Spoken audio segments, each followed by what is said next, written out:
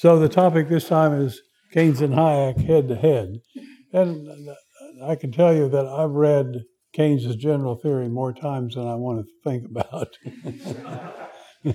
And each time I figure out a little more because it's hard to decipher him. So we'll see how this goes.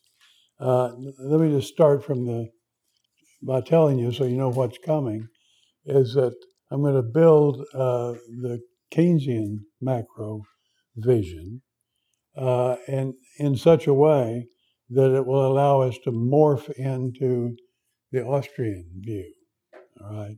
And then you'll see that the little steps you take to make it morph are wholly acceptable. Nobody could dispute about it. So anyhow, let's see how it goes.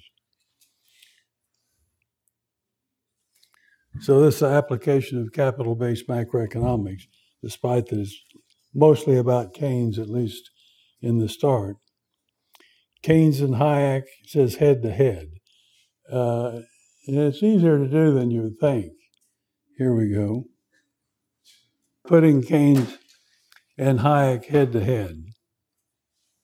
And there it is. So I contrast here the visions and frameworks of these two economists. And it goes like this. Keynes' vision of the economy suggests a circular flow framework in which earning and spending are brought into balance by changes in the level of employment. Okay, that's got to stick with you. Changes in employment is what causes things to change, not change in prices or interest rates or anything like that. Hayek's vision of the economy suggests a means-ends framework in which the means of production are transformed over time into consumable output. So let's I'll probably apologize for this. We're going to do a brief review of the Keynesian circular flow framework, although mine looks a little different than some of the others, so we'll see. The circular flow framework. Here you have business organizations represented up top. That's just a shell of a thing. There's nobody up there. And down below are workers, consumers, investors.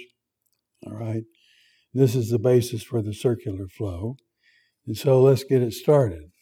There's one flow, all right? And it says labor and other factor services. Well, what are other factor services? Well, among other things, they're investors. But Keynes gives short shrift to that, at least in this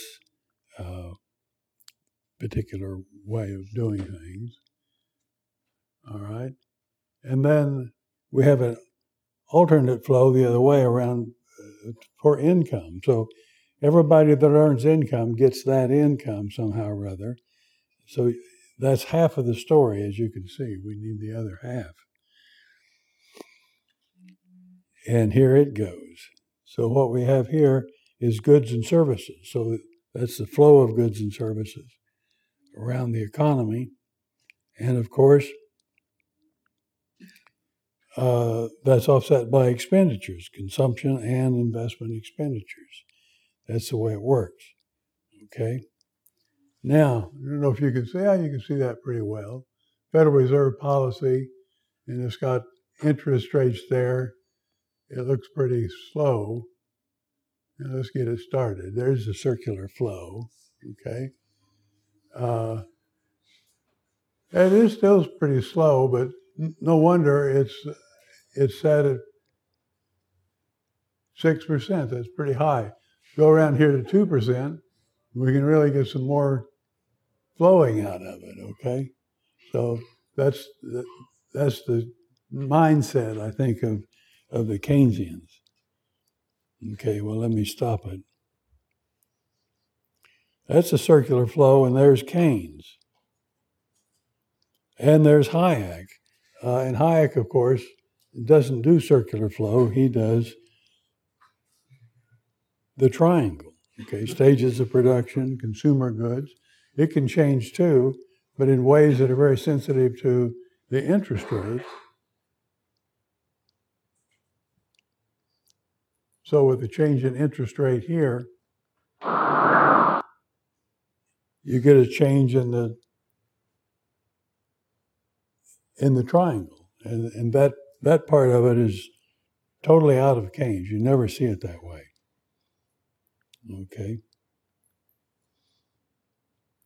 So in Keynesian equilibrium, income equals expenditures. That just means that the loop around the right side and the loop around the left side have the same quantity, okay, of goods on one hand and expenditures on the other, and so on. And what I'm going to do now is do this like the Principles Macro does it, and put this income, you see where income is here. Income is going to be on the horizontal axis and expenditures on the vertical axis. And if these two things go together, as far as the magnitude, then it turns out that equilibrium means the 45-degree line once we get to the y equals e point. Let's see, y equals c plus I. I've left out g just to keep it from getting too much. Okay, so there's expenditures on the vertical axis and income on the horizontal axis.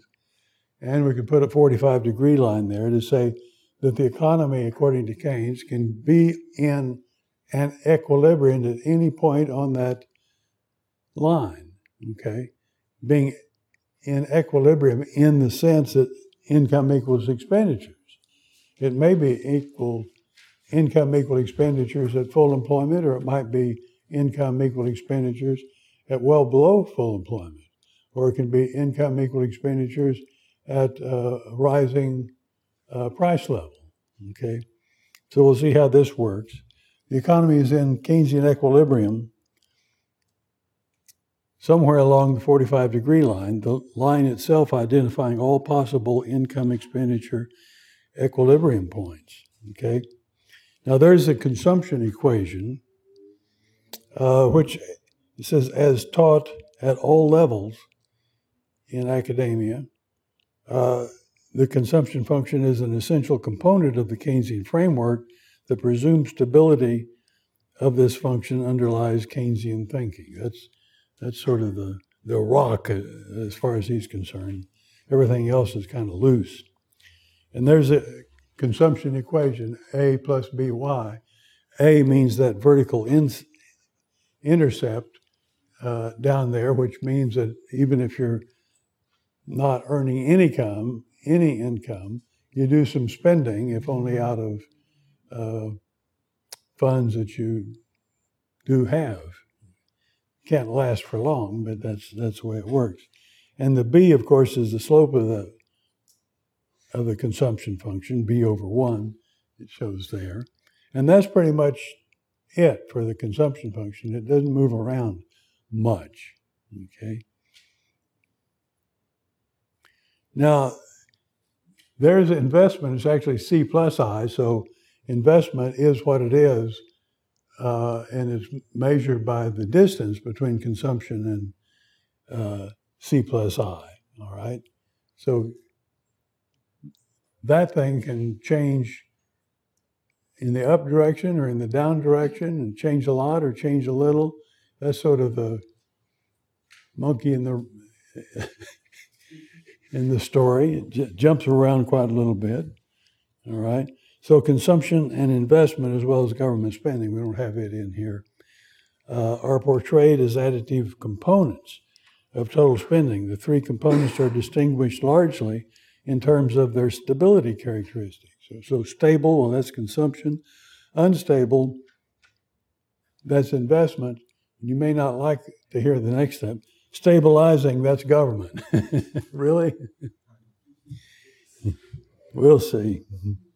Okay. So now, where that C plus I intersects, here we got a wholly private economy.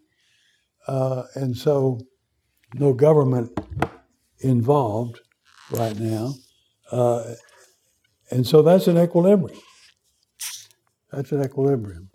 The way I'm going to start out, though, is to say that if only by circumstance, only by happenstance, that turns out to be full employment. So there's income there on the horizontal axis. It's how much income people are making. There's consumption, and there's investment. And that triangle is an equilateral triangle. So income equals consumption plus investment. That's the equilibrium set. That's what we mean by equilibrium in Keynesianism. Okay. Now, a wholly private economy achieves an income expenditure equilibrium when Y equals C plus I.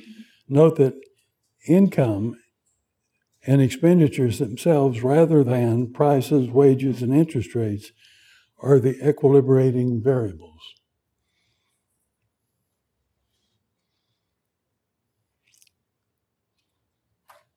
Okay, according to Keynes, it is only by accident or design that the economy is actually performing at its full employment potential. And I've had students ask, well, what else is there between accident and design? Well, it's a fully functioning market economy where prices move when they need to move and interest rates move without being disturbed by the central bank and so on. So only by accident or design. And now we're going to assume that initially full employment conditions prevail. So I'm giving a lot to Keynes right now, but it's only happenstance that that's true. And so I can put, okay. Now, I've got the graphs here on the right that we use for the Austrian view. And here it puts consumption on the vertical axis and investment on the horizontal axis. So we're going to have a playoff here between these two different diagrams. And in that diagram, of course, we show the PPF, the production possibilities frontier, all right? Now, the way I've shown it, just by happenstance, the thing is on the frontier. So we're really not only at Keynesian equilibrium, but we're at full employment Keynesian equilibrium. And that's shown by being on the frontier. All right? I can even, let's see. In capital-based macroeconomics, full employment implies that the economy is operating on its production possibilities frontier. The PPF itself being defined in terms of sustainable output levels of consumption and investment goods. All right, we've got that. Now, there's the labor market, supply and demand for output there, and W's wage, N means what? The number of workers, something like that. And the supply and demand has that in equilibrium too. So I'm being as kind to Keynes as I can, all right? In Keynesian macroeconomics, full employment implies that the labor market clears at the going wage rate. That's a phrase that Keynes uses over and over. The going wage rate. How did it get going? We're not quite sure.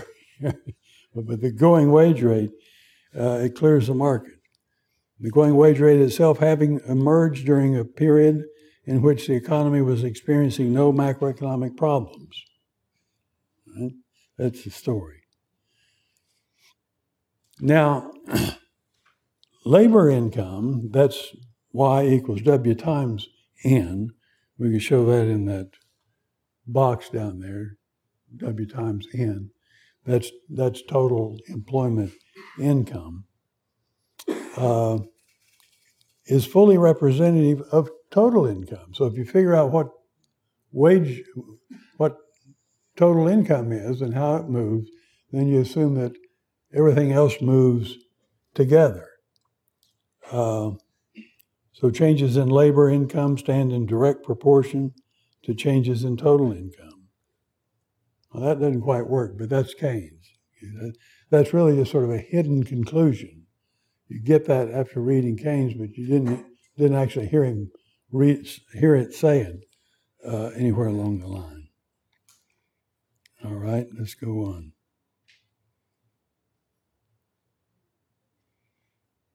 All right, now there's that circular flow again.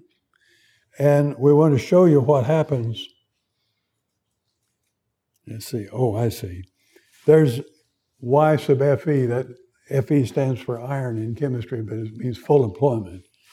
Income at full employment. According to Keynes, a collapse of investment activity, the collapse being attributed to a waning of animal spirits, is the primary cause of economic downturns. That's Keynes. That's hardcore Keynes. In response to reduced investment and hence reduced employment opportunities, the economy spirals downward into depression and possibly into deep depression. Right? So we'll watch that and see how it goes. Oh, there's the animal spirits.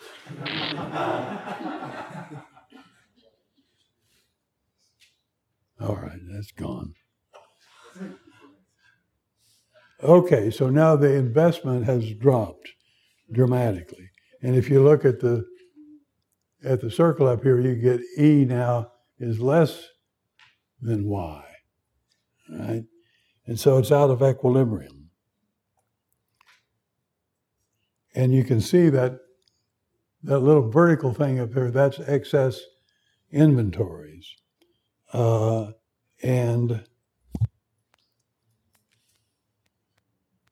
Okay. Now, see, the economy has fallen down to the new equilibrium. They still call it an equilibrium. It's just not a full employment equilibrium. And you get E equals Y now. I missed a whole story here, and I don't know. Oh, there it is. See the bricks, they're piling up. What happened to my bricks? Well, I won't worry about it.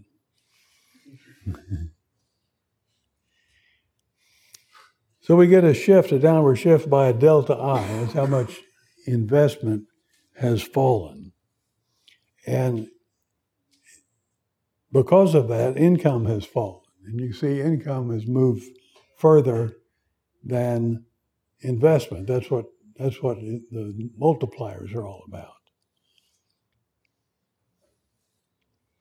So Y equals 1 over 1 minus B times I. That's the geometry. That's what you get at when you do the geometry. Consumption has fallen, not the consumption function. It doesn't fall. But we moved along it, so fewer consumption goods are being bought. Okay. Now, the simple investment spending multiplier, 1 over 1 minus B, quantifies the relative rates of the downward or upward spiraling. It can be upward spiraling even at full employment, and then you get inflation. All right. Now, get this. Here's the labor market, and we note that the going wage keeps going because the adjustment was made in terms of everything falling. Even after the market conditions that gave rise to it are gone. So we're stuck with this high rate. And Keynes actually said, well, we need to be stuck with it because that's where we need to be once we get it fixed. And once you fix it, you got the wage rate back where it was, or still there because it hasn't fallen anyhow. Now, I think I'm going to skip a segment here, just in the, let's see if I can do it. Yeah. All I did with what I'm skipping is showing how it could fall again and get worse and so on. So we know that. So when I say morphing from circular flow to means ends, that's what our major accomplishment is going to be. And so we start once again with what we had, C plus I and consumption function not shifting. The nature of the Keynesian style spiraling associated with recession, depression, and inflation becomes more apparent with the production possibilities frontier in play. Keynes doesn't put it in play, but we do. And let me show you how to do that.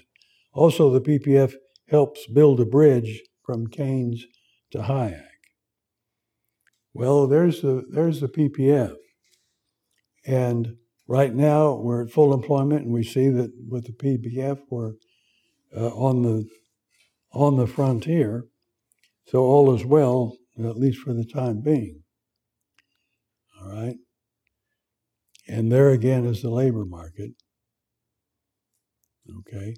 And now what I'm going to do is let this thing fall again. And you've already seen what happens with the C plus I plus T and all that. And so you can focus on what happens with the production possibilities frontier. So let's see how this goes. A waning of animal spirits causes investment to decrease, and with it, income and consumption. The economy falls inside the PPF. So watch the PPF. Hasn't fallen yet. There it goes. Okay. So that's the story now. And you see that Keynesian diagram just like it was before, but now we look at the PPF diagram and we see what kind of a mess we're in. We're in the frontier. It didn't go along the frontier. It goes along going into the innards of the frontier. And I'll do more of this. Let's see, there they are. Supply and demand for labor, but with no wage change. Okay, a further waning sends the economy deeper into the PPF's interior. Let's watch that. Again, here it is. There it is. Okay.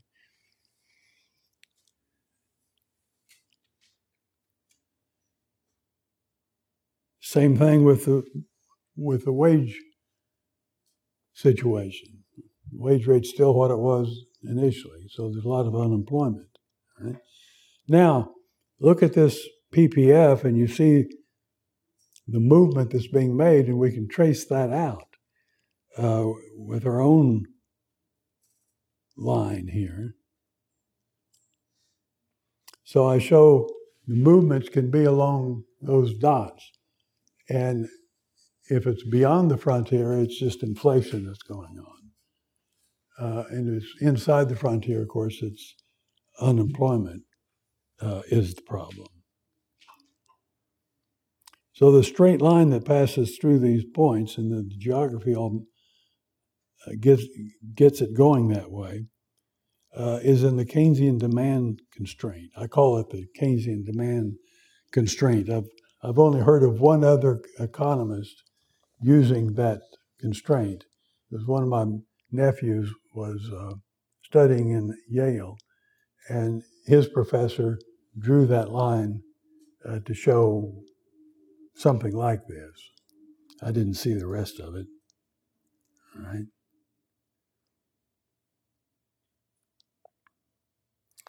Note that if investment were to fall to zero, the economy would settle into an income expenditure equilibrium with Y equals C. And actually, I put that in there. You'll see a little. Thus, the vertical intercept of the Keynesian demand constraint is aligned with the intersection of the consumption function in the 45-degree line. So you can see it along there. And that's just a way of showing you I've got my ducks lined up. Okay, it all fits together. Did that for my own sake, really, than burdening you about it. And I show some algebra here, and I'm going to skip over that, not make you do the algebra. Probably, I don't know if you can see it from there anyhow. But see, there's an equation it's two equations with three unknowns. And you could manipulate to get rid of any one of the unknowns. and have one equation with the two that you didn't get rid of. And if you do that the right way, do your algebra the right way,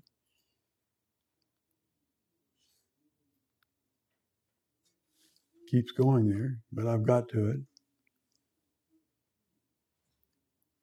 So what it shows, for one thing, is that vertical distance up there is a over 1 minus b, and it shows that the slope is b over 1 minus b. And as a result of that, you get this equation. You get c equals a over 1 minus b plus b over 1 minus b times investment. If you understand what b is, it's something less than 1, isn't it? And so it means both of those magnitudes up there are positive, which means, in effect, that C and I move up and down together. Right? They don't move across the PPF. And because of that, then, let's see. Now, I am going to skip some of this because this is Keynes's own math to do the same thing.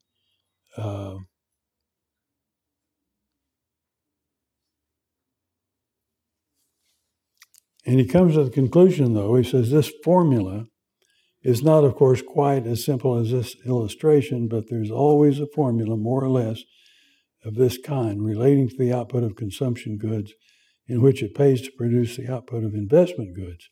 This conclusion appears to me to be quite beyond dispute, yet the consequences which follow are from it are at the same time unfamiliar and the greatest possible importance.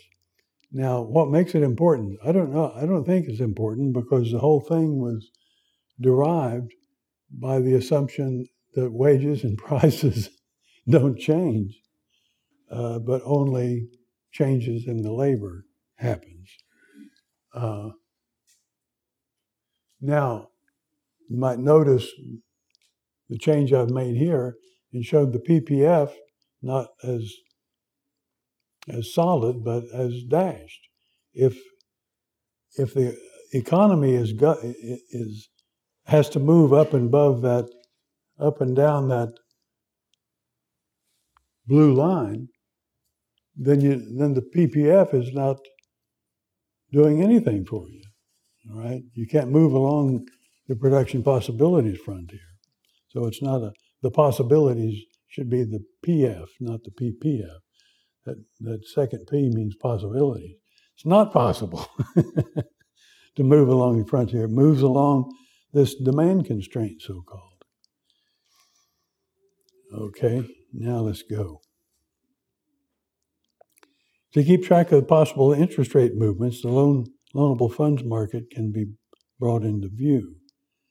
We can do this. And I've got a story about it. That's just the wage rate and vertical axis, savings and investment.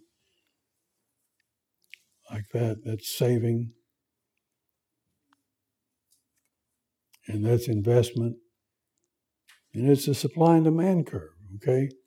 And so that shows you what the interest rate is, and it shows you how much savings and investment there is over and above what's shown already on the PPF.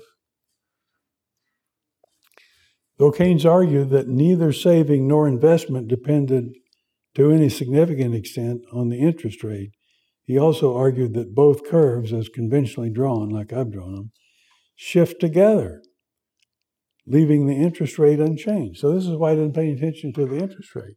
If those two curves always shift together and by the same amount, then the interest rate doesn't change. And that's what caused him to just eliminate the interest rate from consideration. Okay. With the loanable funds market in play, we see that decreased investment is accompanied by a leftward shift in the demand for loanable funds, putting downward pressure on interest rates. All right, let's show that shift. There it is. Demand shifts. It looks like it caused the interest rate to go down, doesn't it?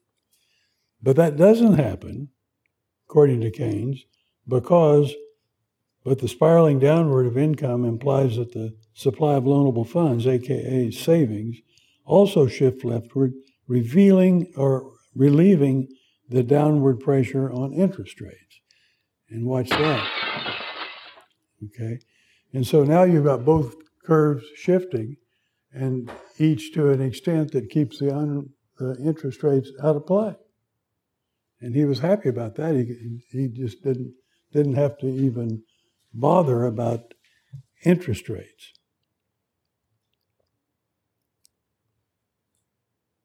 Now, appearing in Keynes' general theory is this specific application of the loanable funds framework. The implications, according to Keynes, is not the loanable funds reckoning, is that the loanable funds reckoning is, at best, superfluous. And here, once I had drawn this diagram here, I realized that was the diagram in Keynes, except we'll have to kind of fix it up. I mean, get the general theory up there. There it is. And I could tell you that that's the one and only diagram in the entire general theory. That's it. And it's only there because one of his colleagues told him that you better put this in. You better put this in because nobody will think you're doing what you're doing unless you do that. Okay? You got to have it. Now, you look at that and you think, well, that looks a little different than what I had. But we could show that that's not the case either. If you look at it, you see R on the horizontal axis, which really, he meant rate of interest, I guess it's interest. And look what's on the vertical axis. Nothing. So that's kind of a slip there. But if you look at let's see, as shown on page 180 of this general theory, Keynes presented the loanable funds market with the interest rate R on the horizontal axis. Although he failed to label the vertical axis, the accompanying text indicates that saving and investment are measured vertically. And I show those down there. You probably can't read it. So savings and investment.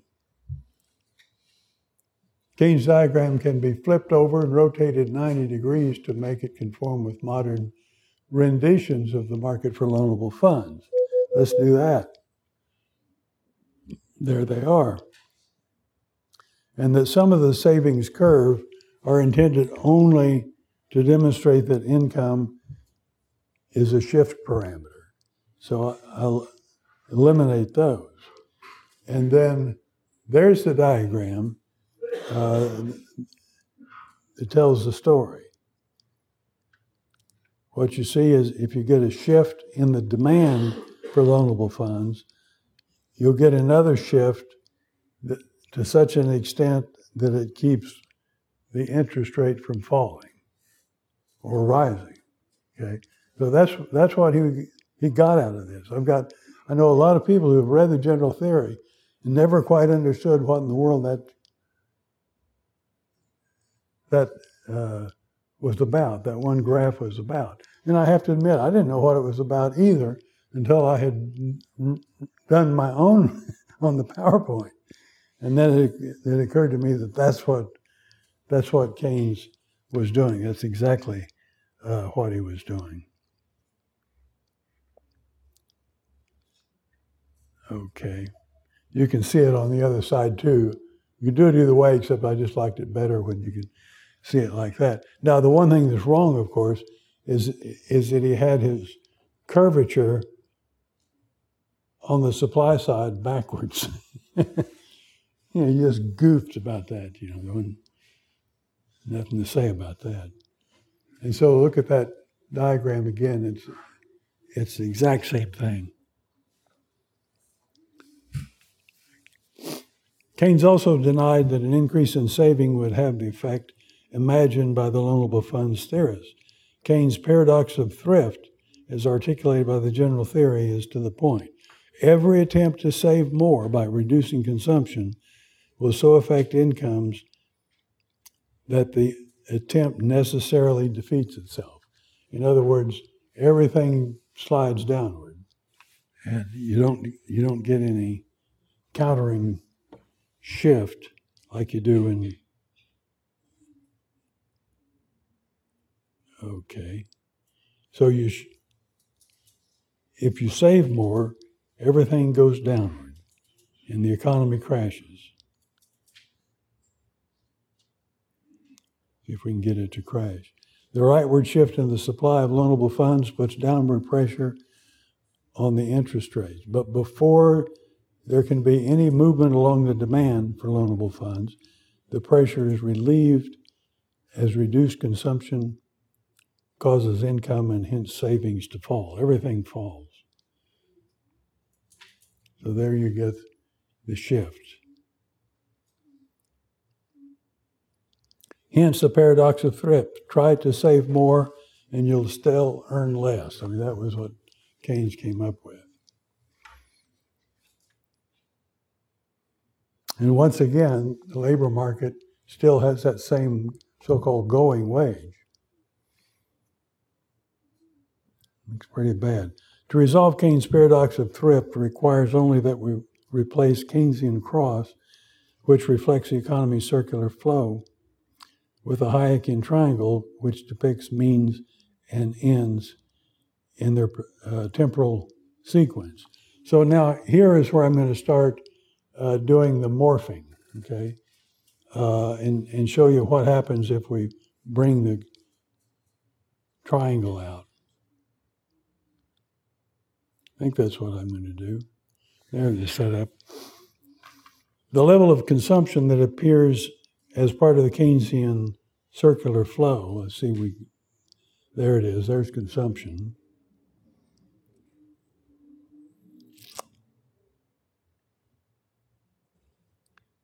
Okay. Also appears in the capital-based framework as the consumable output of a temporally sequenced production activities. And here we can just bring that Hayekian triangle in, okay? So instead of just using C and C plus I or C plus I plus G, we're going to use the Hayekian triangle, all right? And now we'll watch what happens. Keynes, however, assumed fixed structure of industry. That occurs several times in the general theory. Like, we want to figure out what's going on, but let's assume there's a fixed structure of industry so it won't be too complicated, I guess.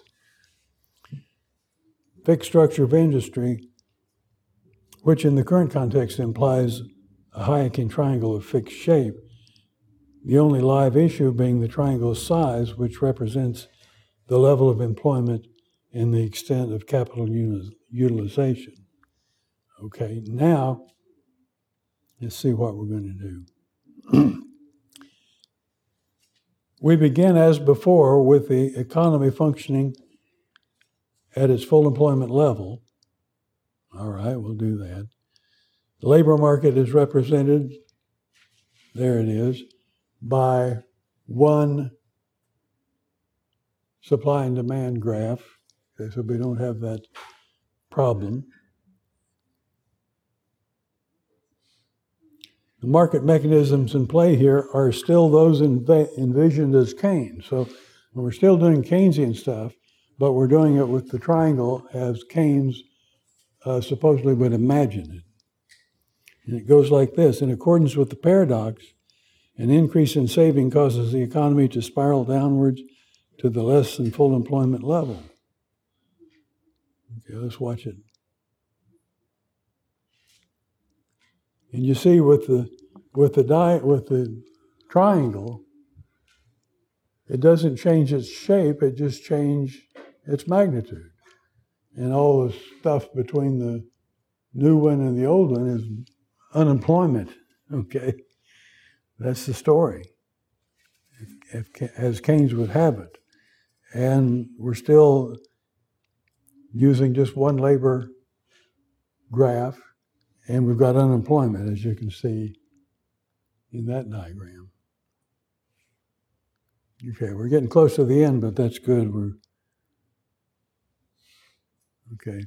Note that the sole effect of the structure of production comes from the initial reduction in consumption. The derived demand effect works undiminished on all the earlier stages. The interest rate is effectively out of play. The leftward shift of savings took the downward pressure off the interest rates, and in any case, the capital structure is assumed to be fixed. So it's just a bollocksed up, totally dysfunctional system. Now, 3 modifications are needed to transform the Keynesian vision to the Hayekian vision. And think about this. Can any of these 3 be a problem? Okay, let's see how it works. What's 1? Divide the structure of production into stages. Well, okay, it's good enough. Got stages. 2, allow the stage-specific labor markets in which wage rates adjust to change market conditions. You'd like to see that, okay? And there they are. And then there's one more. What is it? Let's see.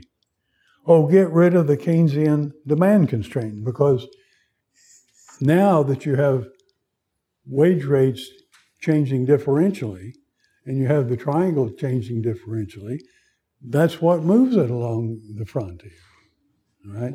So we got to get rid of that demand constraint. Watch.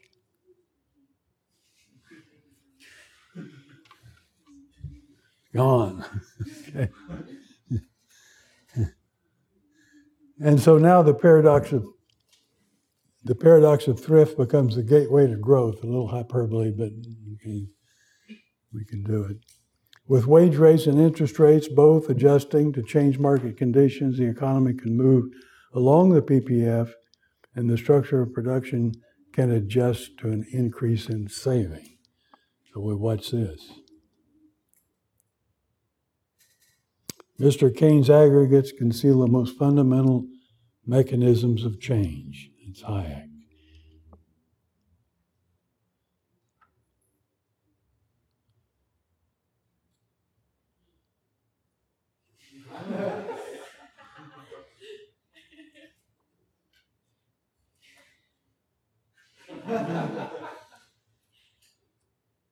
And there you have it. Okay. Thank you.